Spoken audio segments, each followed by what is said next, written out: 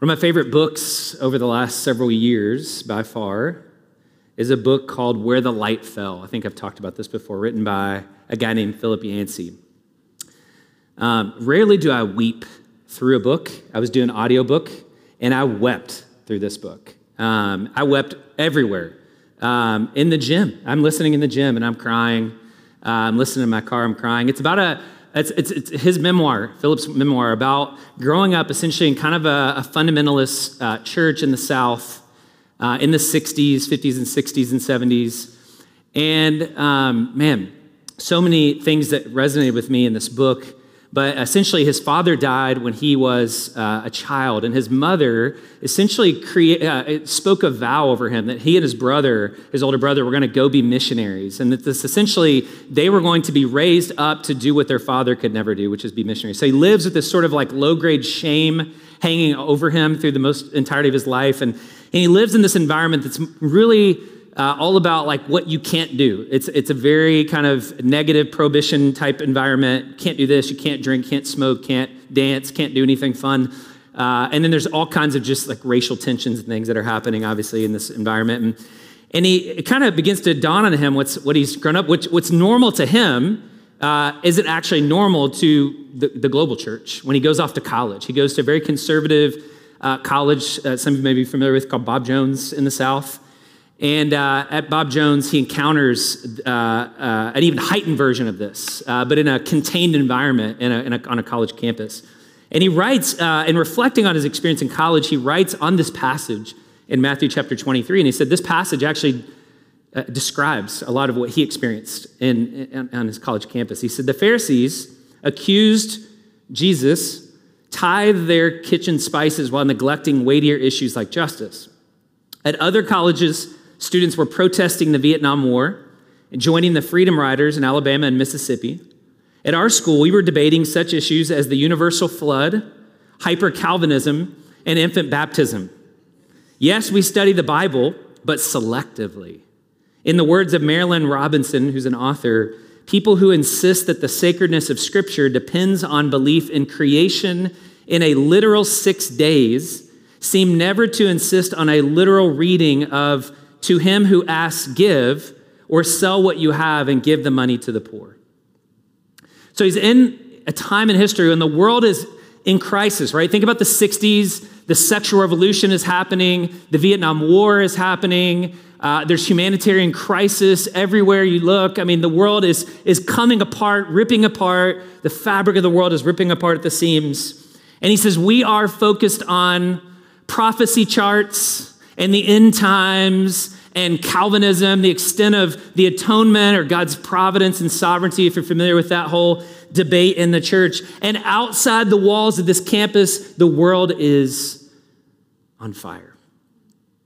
And he describes this incident that kind of encapsulated this for him when a friend of his who worked in the dean of the women's office one time as Valentine's Day was approaching, said she witnessed this bizarre scene of her boss in white gloves, censoring one by one. Do you know those tiny, like, heart-shaped candies that you give out at Valentine's Day that have, like, little words or phrases inscribed on them? Like, kids do this? Okay.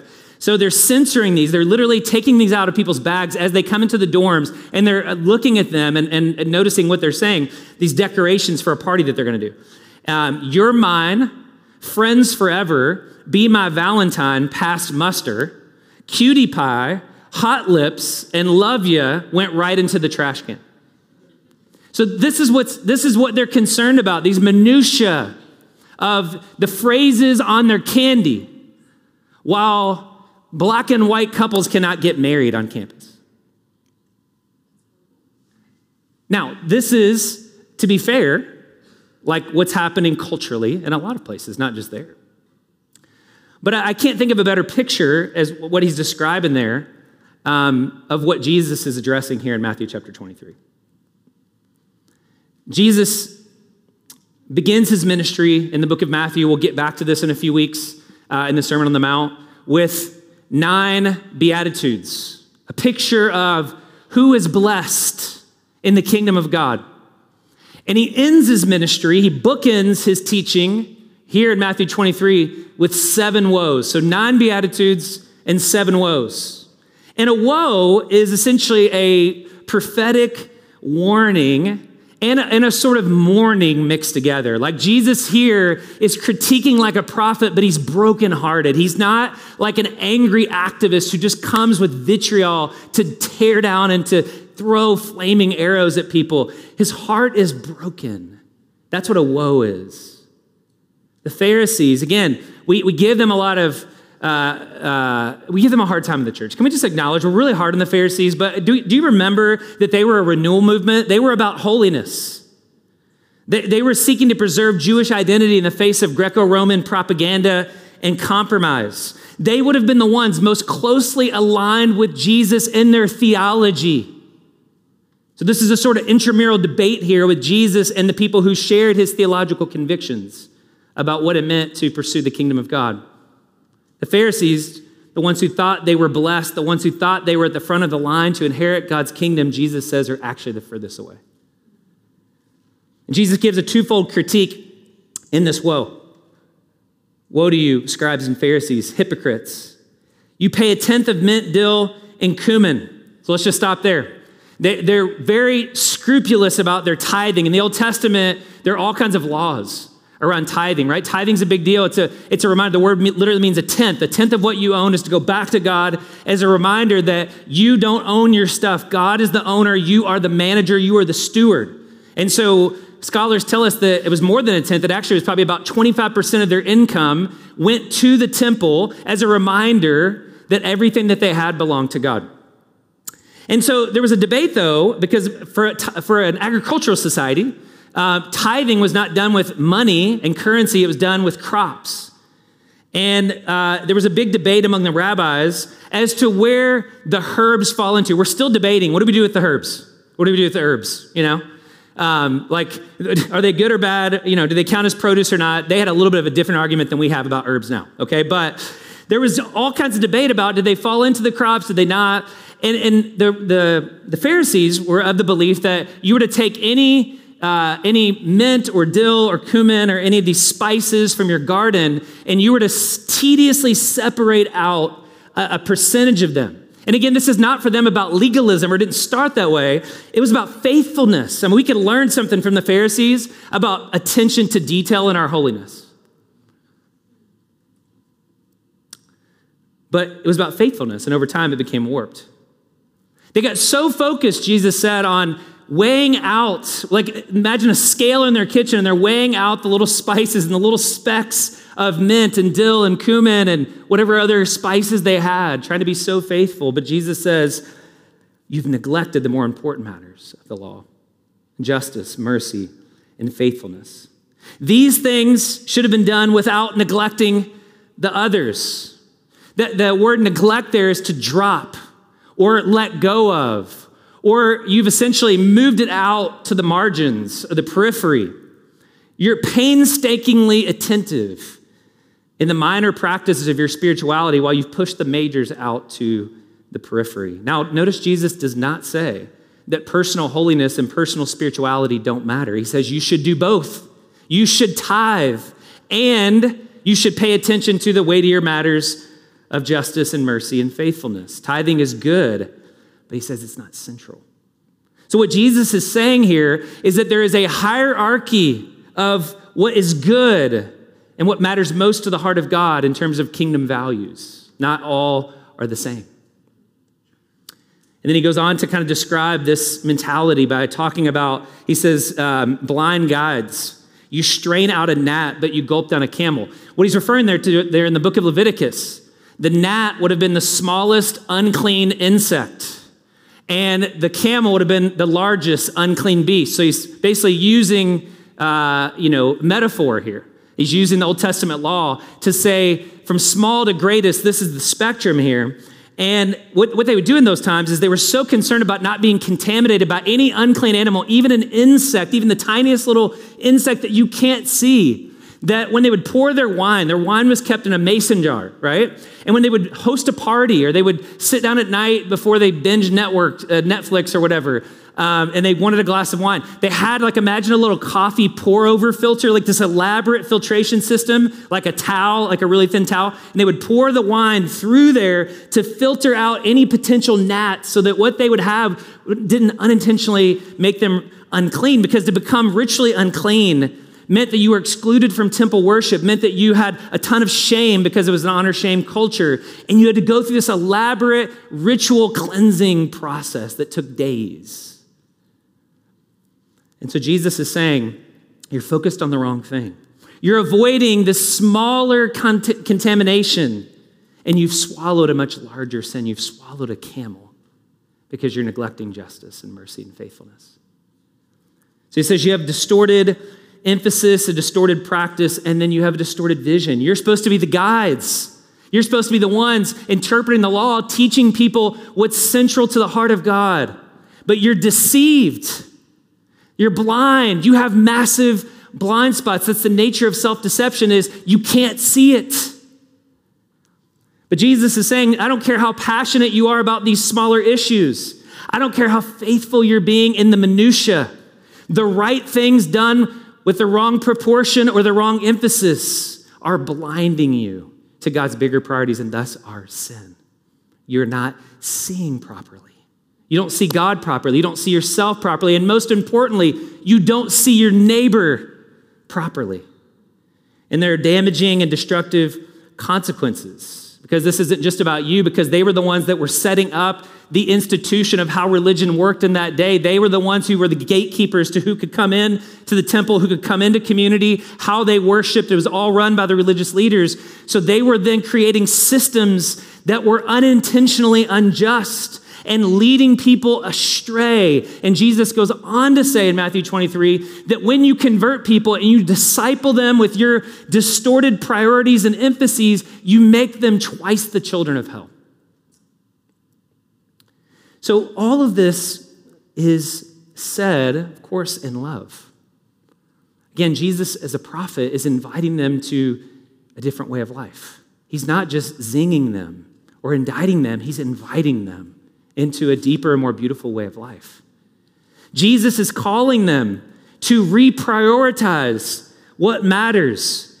Don't stop tithing. Don't stop being scrupulous about your holiness, but reprioritize where you're spending your time, your energy, your money, your imagination. Don't neglect the more important matters: justice, mercy, faithfulness. Now, what Jesus is saying, not what Brandon is saying, what Jesus is saying here in this passage is that justice should be a major concern for disciples of Jesus, just as it was a major concern for God. Justice should be a major concern for disciples, just as it was a major concern for God. And in saying that, that shouldn't be controversial, especially in the church. But why is it controversial? Why is Twitter on fire all of the time over issues of justice? Why are we having to continue to try to convince people that this is the heart of God? Why do we have, even now, as I mention a word like that, why do some of you maybe have an internal reaction where you feel anxious, or you're like, I knew this is a woke progressive church, and here he goes on this diatribe. I know what you're thinking. I've had this conversation many times. We've abandoned the gospel. I know. But I'm just reading you the Bible. Jesus is not saying anything new. He's standing in the tradition of the Old Testament law and prophets. He's essentially saying, Matthew 22, love God with all your heart, mind, soul, and strength, right? Be faithful to God and love your neighbors yourself. Do justice and love mercy. Is he not basically quoting here Micah 6:8? What does God require of you, O man, woman? Do justice, love mercy, walk humbly with your God. Can we say that together? Do justice, love mercy, walk humbly with your God. That's all Jesus is saying. Justice. Will you join God in putting to right what is broken in the world? Mercy. Will you do that with a heart that's humble and kind and merciful, not angry and vengeful? or apathetic? Faithfulness. Will you be committed to Jesus? Will you be radically loyal to him? Will you disciple yourself to him? Will you do his will from your heart? That's what he's saying. So what I want to do just for a few minutes, and because it's been a while, I was counting up this week. I've given 8 sermons, I think, on justice in the last couple of years, but I have not talked about this since a lot of you have come on this side of COVID. So I want to just briefly revisit, and all this is on our website. We have a whole page dedicated to justice and reconciliation. We define all of our terms. You can go there. If you want the footnotes, it's all there. But I just want to take a few minutes, to journey with Jesus and to give you what would have been behind what Jesus is saying here. And I want to just show you, just very simply, the biblical priority and centrality of justice. What Jesus says here, don't neglect the most important matters: justice, mercy, faithfulness. We're going to just take justice. We could talk about mercy. We could talk about faithfulness. We're just going to talk about justice. Because this is a massive theme in the Bible.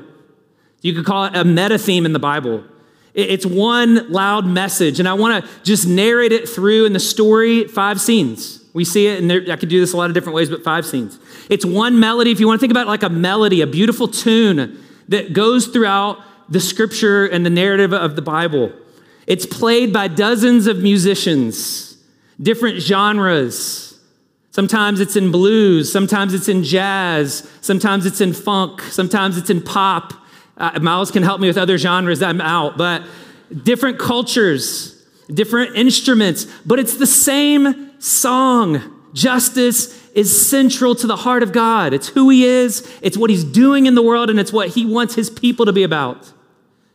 So let's do this quickly. The last service we went long, so we're going to do it quickly. I give 5 scenes. The Exodus. And I want to give you the picture, and then I just want to give you some principles in each one of these, and then I want to come back and say, what does this mean for us in our moment? Why is this so hard for us in this moment? Why is this not our instinct? There are reasons why this is hard for us, and then just an invitation towards maybe a next step for us as we think about what God's calling us to do. Okay? You guys with me? We do that? Okay. 5 scenes. Exodus 3. Then the Lord said, I have observed the misery of my people in Egypt. I've heard them crying out because of their oppressors. Thousands of years before Marx used the word oppressor, it's in the Bible. Okay? So this is not culture war. It's right here. I know about their sufferings. I've come down to rescue them from the power of the Egyptians, to bring them from that land, a land of oppression, a land of anxiety, a land of bondage, to a good and spacious land, a land flowing with milk and honey.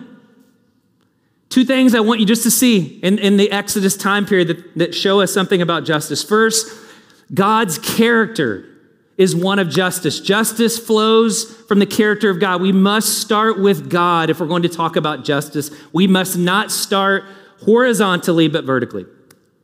God's character is one of justice because he loves his image bearers. He hears their cries of injustice, and he draws near with his power and presence. He is proximate, you could say, to their suffering. Why is injustice such a big deal to God? God is not into the culture wars. He doesn't care about right or left. What God cares about is justice, because injustice is an assault on his character. It is a defacing of the dignity and the rights of his image bearers. And so he is exquisitely attuned to their cries for help. Psalm 89, talking about God's character. This is who he is, inside and out. Righteousness and justice are the foundation of your throne. Faithful love and truth go before you. Psalm 33, he loves righteousness and justice. The earth is full of God's unfailing love. That is a sample of dozens of texts that I could give you this morning that tell you that God's heart, his character, it is in his nature to be just and righteous. Nicholas Wolterstorff, who's done a lot of good writing in the area of justice, says God's love of justice is grounded in his longing for shalom and in God's sorrow over its absence. We talked about that in week 1 of the series. Two Hebrew words that translate justice and righteousness throughout the Exodus narrative, throughout the Psalms, mitzpat and tzedakah. Mitzpat is what people usually think of when they think of justice, punishing wrongdoers and caring for the victims of injustice. This is what we call retributive justice. And this is important, right? We must intervene when people are being harmed. And we must care for the brokenness on the other side of that. But that's only part of the story. Punishment intervenes to stop harm and care for the broken, but it can't restore wholeness. The broader vision of righteousness and justice is about more than police surveillance, arrest warrants, investigations, and criminal justice systems, although we need those things and we need those things to be done well. And I'm thankful for those who do that. But it's also about restoration. It's about healing. It's about shalom. And that's tzedakah, right? Tzedakah is restorative justice. It is putting things to right. It is restoring wholeness in relationships and communities and systems and institutions. So these two words are translated, they're kind of interchangeable. Sometimes they're translated righteous. Sometimes they're translated just. One scholar says the righteous in the Old Testament are not just those who are right with God. He says they're those who are right with God and therefore committed to putting right all other relationships. So we tend to separate out personal, private, internal righteousness from public acts of justice. But in God, they're interwoven. They can't be separated. God is righteous. He is just internally, so he acts righteous and just in his dealings with people. When you put these words together, most scholars, Orthodox scholars, would argue that when you put these two words together, the right word is social justice. It's justice that's done socially in our relationships with others. So God moves in, he moves close. What I want you to hear is God hears the cries and he moves close, eventually establishing his presence in the tabernacle, a visible, tangible manifestation of his righteous, just presence and power among his people. Also notice, and we don't have time to get into this, but also notice that God chooses whom? He doesn't choose Pharaoh. He doesn't choose the systems of power in the world. He chooses the poor. He chooses the vulnerable. He chooses the marginalized over the strong to fulfill his purposes in the world. It doesn't mean that he loves them more. To have a preferential option for the poor, as it's classically been called, doesn't mean that he loves them more or that he doesn't ever choose the wealthy and powerful, right? You can look at that story from Abraham to a man like Paul who had a ton of privilege and education and all that. That's not what it means. It means that God's heart breaks and he has a tendency, a proclivity, an attraction to identify with the hurting, the poor, the marginalized, and to raise them up because more often than not, they are on the underneath the boot of injustice. They are the powerless ones. They are the vulnerable ones. They don't have the social capital to speak up for themselves and to act for themselves. And so God says, I delight in raising them up. That's the Exodus. Then we move to the law, which again, I would love to do a whole sermon here because not only does God liberate Israel from Egypt, I got to tie my shoes here. Not only does God liberate Israel from Egypt, but he also has to liberate Egypt and then get Egypt out of Israel. Not only does he have to get Israel out of Egypt, he has to get Egypt out of Israel. God says, I want you to be my children. I want you to live a certain way. This isn't about just delivering you from slavery. I want you to be a community of justice. I want you to learn to imitate my justice. And as I have tzedakah, I want you to become the tzaddik, the righteous ones, the just ones. And not only just for your sake, but in doing so, you will bear witness to the nations and they'll actually be attracted to the justice that you're showing them. Deuteronomy chapter 4. Carefully follow these statutes, the law, the Torah, the instructions about justice. For this will show your wisdom in the eyes of the peoples, in the eyes of the nations, and they will say, this great nation is indeed a wise and understanding people. For what great nation is there that has a God near to it? A group of former slaves. This ragtag group of nobodies has a God who's near to them. In that time in ancient Mesopotamia, the gods moved towards the powerful.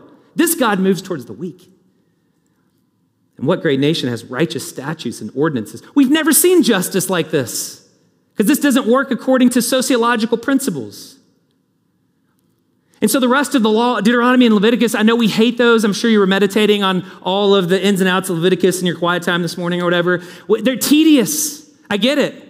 But all these laws, there's hundreds of them, and they're spelling out clearly what it means to become a community of justice. Torah is just simply God's justice embodied and encoded in laws and policies and feasts and rituals and all kinds of spiritual disciplines and spiritual practices. Notice that spiritual formation is here from the beginning. We engage in spiritual formation, Sabbath, justice practices, food laws, like all these spiritual disciplines, prayer, fasting that are there in Deuteronomy. These are not given for the sake of self-care. Spiritual formation is not about introverted wellness spirituality. Right? Like I Sabbath because I just want to take care of myself. No. Sabbath is about remembering. It's about remembering your past history, he says to them, as an oppressed people. Remember that you too were oppressed. Renew your trust and your love for me. Live a different story. That's what Sabbath was about in Deuteronomy chapter 5 and Exodus 13. And it's tedious because it's applying God's righteousness, but it's comprehensive. It's applying God's righteousness to every aspect of life, to relationships, to economics, to politics, to agriculture, to worship, to education, to medical. Why does he get so specific? Like, wear these clothes. Don't go here, go here. Like, why is it so specific? Do any of you have children? Do you know why you have to be specific with your children? Because we have a knack for evading responsibility when we're not specific. You didn't tell me exactly to do it like this. That's the human condition. So God's like, I'm going to tell you what justice looks like so you don't have to guess. So that's why he talks about and gives very specific instructions, ranging from judges not taking bribes, lending without interest, handling lawsuits, theft and repair of theft, murder versus killing, and what do you do when somebody kills somebody accidentally? Forgiveness and repentance and repair, because that's a part of justice, as David talked about last week. Food laws, medical issues, sexual ethics, taxes, how to approach the temple, the release of debts every 7 years, and in Jubilee, all the land returned back. There was an economic reset every 50 years. And do you know what? Most scholars argue that the reason that Israel actually went into exile is because they never observed Jubilee. We don't have one example of them ever actually doing it. And that's at least part of the explanation why God sends them into exile. Next, we have the prophets. Israel doesn't live up to its calling to become a community of justice. Prophets, like the God that they serve, hear the cries of injustice, and they call out both pagan nations and religious leaders, but most of their critique is aimed at the religious leaders. And what I just want to say about this is what you'll notice, a couple things. Most of the prophetic critiques are not for blatant acts of oppression. They are for passive neglect, a failure to love their neighbor. To love them privately as well as publicly. To love them internally and externally. It's the same critique he's given the Pharisees. You've neglected justice. Just one example, Amos chapter 2. I will not relent from punishing Israel for 3 crimes, even 4, because they sell a righteous person for silver and a needy person for a pair of sandals. They trample the heads of the poor on the dust of the ground and obstruct the path of the needy. A man and his father have sexual relations with the same girl, profaning my holy name.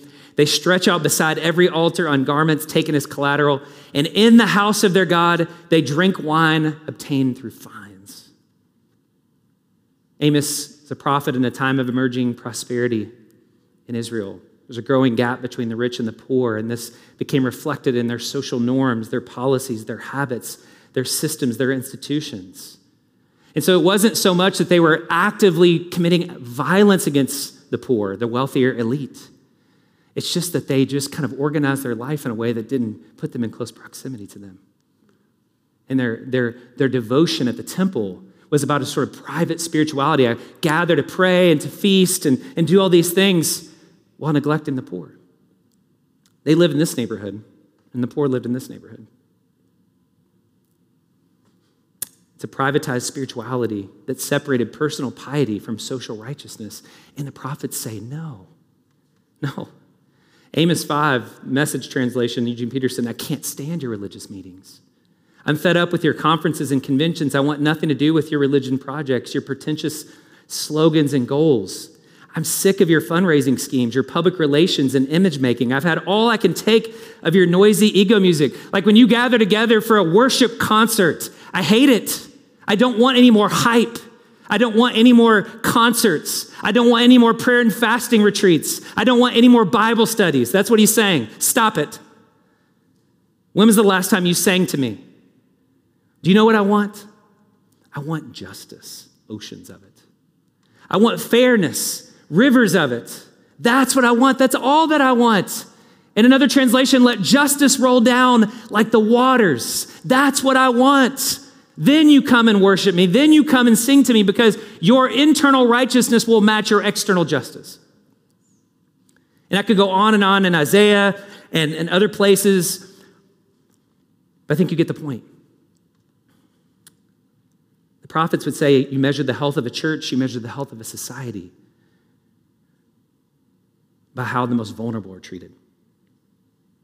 The presence or absence of justice in a society, according to Amos, according to Jeremiah, according to Micah, according to the prophets Isaiah and others, is how are the quartet of the vulnerable flourishing or not?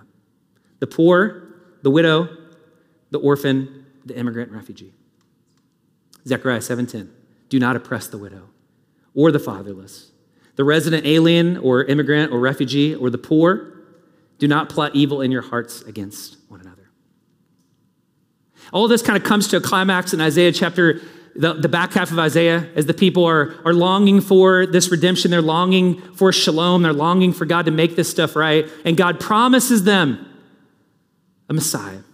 Promises one who will be the Siddiq, the righteous one, the just one, who would bring about tzedakah, righteousness, justice, wholeness, shalom, who would bring about homes for the homeless, clothes for the naked, care for the refugee, parents for the orphan. Isaiah 61, I'll just throw it on the screen. I'm not going to read it, but just notice at the end, because God loves justice,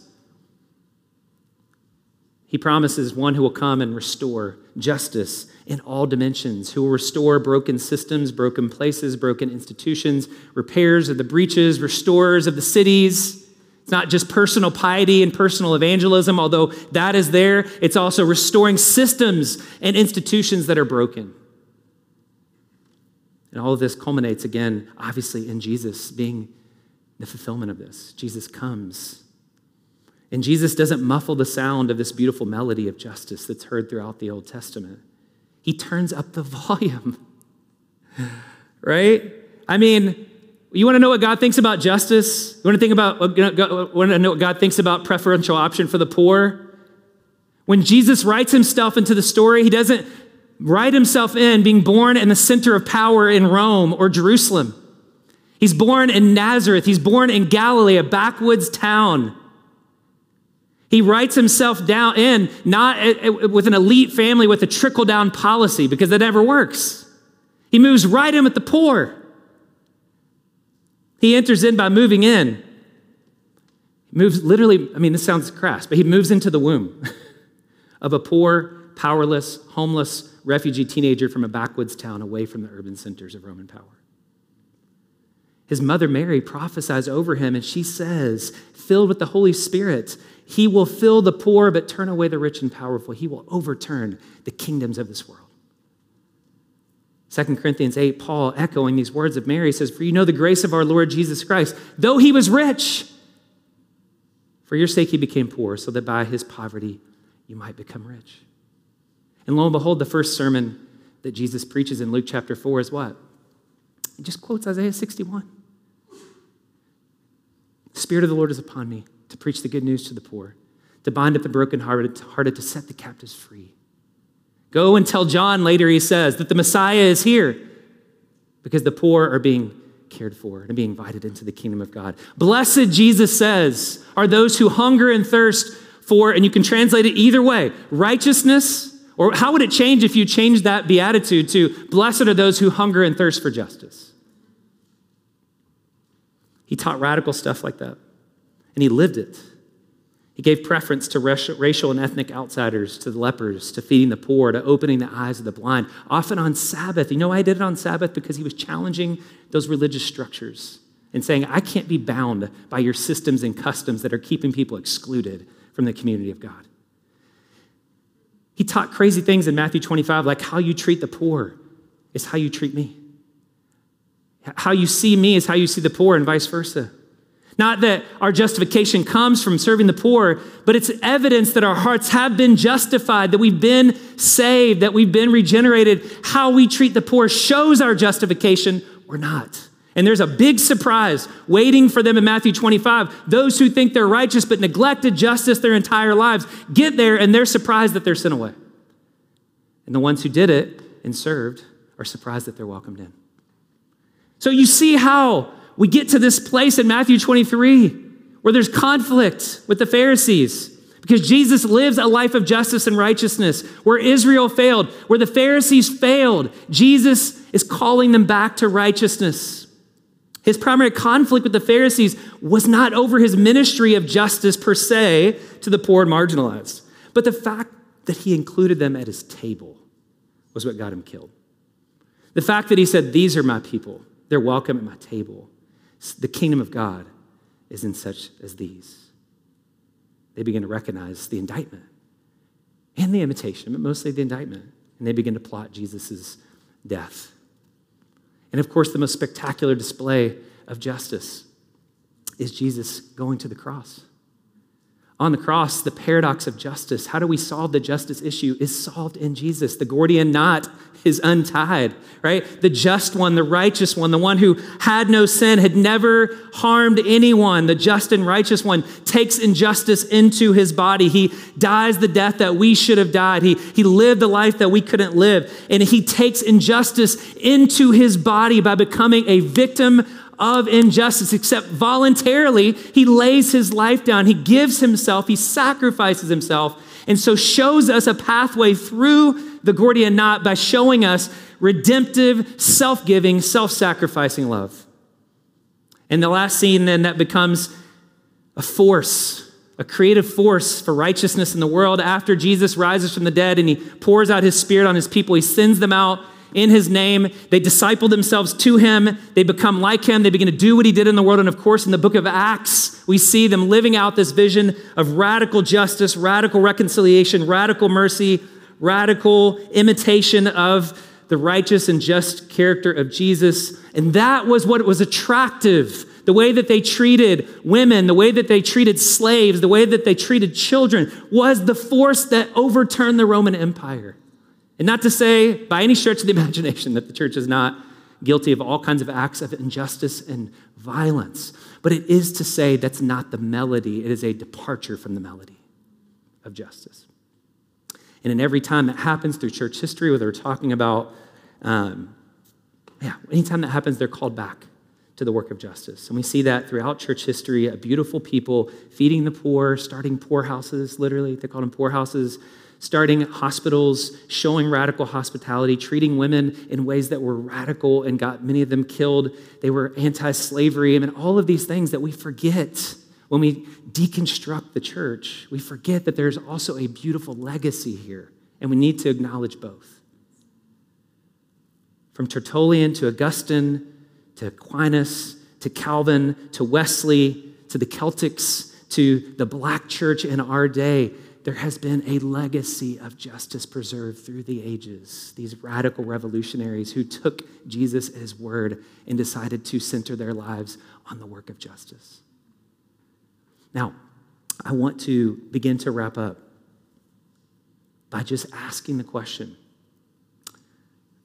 do we hear this invitation to us? Could it be possible that we have more in common with the Pharisees than we think? Right? Like, I never want to read myself into the story. We always like to read ourselves into the story as Jesus. What if we're the Pharisees? Could it be possible that we're guilty of the same issues? I mean, do we not live in a cultural moment where the church, where Christians are obsessed with spiritual minutia? We have more apps Christian apps, more Bible studies, more access to resources, more Christian conferences called something like Ichthus or something. I mean, we have all of the minutia, all the spirituality. We have a whole media empire called Christian consumerism, right? And we can get so focused on those minutiae to the neglect of the weightier matters of justice and mercy and faithfulness. And what if Jesus is right? What if we are neglecting that? What if the greatest threat to our spiritual health and maturity isn't some cultural boogeyman or a political ideology or being seduced into active oppression, but just simply not doing anything? The passive neglect of justice that's the result of just organizing in our lives in a way that is not proximate to the poor and the hurting and the oppressed. What if that's the greatest threat to our spirituality? What if that's the greatest threat? And I say that with eyes wide open and having spent a week repenting in my own life. This is a very hard message to prepare. What if I am choosing my own comfort and prioritizing that over proximity to the poor? I do. I am. What about you? How do we hold these things that matter to Jesus, justice and mercy and faithfulness, in the right tension? Right, because we live in a moment where different church traditions, depending on where you grew up, and different generations emphasize, if you think of this like Pastor John Tyson had this great Venn diagram, as he's known to do, of if you imagine like a Venn diagram with mercy and justice and faithfulness, all right there. You can actually like map out like how evangelicalism kind of emphasizes the different aspects of this in the different traditions. So the last century, in reaction to the social gospel, I think, in a lot of ways, which basically taught that we're just kind of justified by doing good deeds, but it was kind of disconnected from Jesus. So about 100 years ago, there was a split, and there was kind of the fundamentalists on one side that really focused on faithfulness and holiness, and then there's kind of the mainline traditions on the other end. If you grew up like Methodist or Lutheran or whatever, and there was more of a focus on justice over here, but oftentimes could lose Jesus, lose the gospel. And for those who grew up in more of an evangelical tradition, what we've inherited oftentimes is a gospel and a church that lacks a vision for justice. Like, how many sermons did you hear growing up on justice? I went to the largest evangelical seminary in the world, and I read this many books on justice, and I read this many books by people of color, and I suspect that the reason is because those two are related. Now, I appreciate what was given to me, but I'm just saying massive blind spots. And we can do that, right? Like some traditions emphasize justice, others emphasize mercy, others emphasize faithfulness, but we need them all together. Justice without mercy, Tyson says, justice with mercy without faithfulness is secularism. And I fear that for many younger people, because they have not seen justice lived out in the church, we find ourselves tempted towards a secular vision of justice, which is basically just power dynamics. And there's some helpful insights there. But man, like power dynamics get you rage with no redemption. They turn the oppressed into oppressors. There's no vision of God. There's no moral vision. There's no humility there. It's just cynicism and rage. And many of you know what that's like. It's bankrupt. But justice with faith plus faithfulness without mercy can give you angry activism. You can be a Christian and really be a jerk in how you do your activism. I know I have. And mercy plus faithfulness without justice gives us a sort of quiet pietism. Let's just go over here and pray and fast and do our thing and just kind of let the world burn, and God will make it all right in the end. But Jesus says we've got to hold them all together. And the result is often for evangelicals, especially since World War II, we don't have a category for justice. It's like a missing drive, like that little spinny thing when you go try to access the drive on your Mac and it just spins. That's how some of our internal worlds do with justice. Like, I don't know what to do. I'm paralyzed. The consequences of not taking justice seriously, friends, church, brothers and sisters, is that we have generations walking away from Jesus. And again, people have always been walking away from Jesus, but they used to walk away from Jesus because they didn't believe what he taught. Gen Z, my kids' generation, they're walking away from Jesus because they don't think we believe what Jesus taught. That's what's at stake. Like justice is a credibility issue. You care about evangelism, you better care about justice. Because you're not going to get a hearing if you're not living it out. And ask any young person under the age of 25 in this room, and they will tell you that's true. We live in a moment with a war that is one of the greatest humanitarian crises in a generation. We live with some of the greatest racial unrest since the 60s, maybe since the 1860s. We are living in a world full of gun violence, abortion, how to care for mothers and the unborn together, an orphan crisis, a poverty gap that is unimaginable right here in our city. We are losing a generation. We have an opportunity to relearn justice, not because some activist on Twitter tells us we should, but because Jesus says it matters to God. We're also losing our black and brown brothers and sisters. A generation ago, Howard Thurman said this. If you've not read Jesus and the Disinherited, please do yourself a favor and just read this book. This is an Orthodox African-American scholar, mystic, prayer warrior, social judge. I mean, this is who Martin Luther King had this on his person when he was shot. This was his mentor. And in his work, he writes, I belong to a generation that finds very little that is meaningful in the teachings of Jesus, talking about his peers. It's a generation in revolt because of the impression that Christianity is an otherworldly religion. Why is it that Christianity seems impotent to deal radically and therefore effectively with issues of discrimination and injustice on the basis of race, religion, and national origin? Is this impotency due to a betrayal of the genius of the religion, or is it due to a basic weakness in the religion itself? He chooses the former, not the latter. He says, this is not Christianity. The same thing Frederick Douglass said, the same thing that Fannie Lou Hamer said. This is cultural Christianity. This is not the teachings of Jesus. And it allowed him to find his faith in the midst of so much injustice. That's a legacy that is ours as the church to claim for ourselves. I was sitting in a meeting with pastors, and I'll be done. I was sitting in a meeting of pastors in the city, black and white pastors, majority black pastors last week, who were just gathered to talk about justice. And Pastor Clarence Moore, all these pastors have been in our city for 30, 40 years at the same church, living in neighborhoods that many of us don't live in. And Pastor Clarence said, I've never seen this in 40 years of pastoring in India. I've never seen white pastors come to the table willing to talk about justice. He said, if we can't talk about justice, I'm too tired to be at this table. But if we're here to talk about justice, man, I am in. I want to be a part of seeing God do something in our children's generation and our grandchildren's generation that can only be explained by the power of God. But he said it must start with an honest accounting of justice. And I think that he's right. And so I just want to invite you into this work with me, with our elders, with our staff. We are committed to being a church that is learning what it's like to be a community of justice. Not self-righteously, not that we've got it all figured out, not in the way that shames people who are doing the work, but just in a way that's invitational and just says, hey, we want to center the things that matter to the heart of God.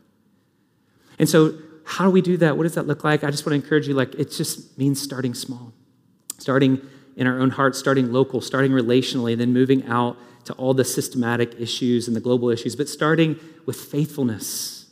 One of the things that Jesus said matters, faithfulness, where you live with what you have, expressed in a way that's intentional and active for your season of life, for your gender, for your class, for your ethnicity, for your marital status. It's going to look a lot different age groups. But it's just an invitation to prayerfully discern how God might be calling you to be involved in the work of justice without fear, without guilt, without shame. What is the next right thing for you to do? Does your life reflect the priorities? So there's just two little practices this week that I want to give to you as we go to communion. One is the practice of self-reflection or self-examination, right? Just do your work, do your homework, look into your story. Why is it that you've been formed without the category of justice? Does your life reflect the priorities of Jesus? If so, great, keep doing that. If not, why? What comes up in your heart? What stirs in your heart? Like last night outside of my house, there's gunshots and there's police running up and down the street. Gun violence 500 feet from my house. What's stirring up in me when that's happening and why? And what am I going to do about it? I'm called to engage as a peacemaker in my neighborhood. So examination, looking for blind spots. And then secondly, relational proximity. Like Jesus, we get close to the poor, to the marginalized. When we get close, we begin to see as God sees and feel as God feels so that we can do as God does. We develop solidarity and compassion. As our dinner tables change, our community changes, our city changes. But our city will never change unless our dinner tables change, unless our family events change, unless our missional communities change, unless our gatherings change. Let me pray for us. We'll go to communion. I know I'm way over time. It's so important for us to grab onto this. So I just want to invite you to communion. And again, no guilt, no shame, just an invitation. How is God stirring in you to respond to this invitation to justice? This is what Jesus came to do the work of justice, to take all of the brokenness of the world into his body, to bring wholeness and restoration, and to call us as his disciples in faith, to cling to him as we do the work of justice together. And so what is God's invitation to you? Just take a moment to be thinking about that. We're going to confess our sins. We're going to come and receive the bread and the cup. We'll have stations here at the front, stations at the back. We have wine and bread in these. You can come down, take a piece of bread, tear it off, and dip it into the cup. You'll receive a blessing. You can return to your seat. We'll have gluten-free and grape juice in the back. But let's just take a moment to reflect, to bring our hearts before God, to bring our longings before God, to ask God to heal us and empower us for this work. So let me pray for us, and then I'll lead us through a prayer of confession. Then you do business with God, and you come as you feel led. If you're not a follower of Jesus, we'd invite you to stay in your seat and not come and receive communion as others do. Okay?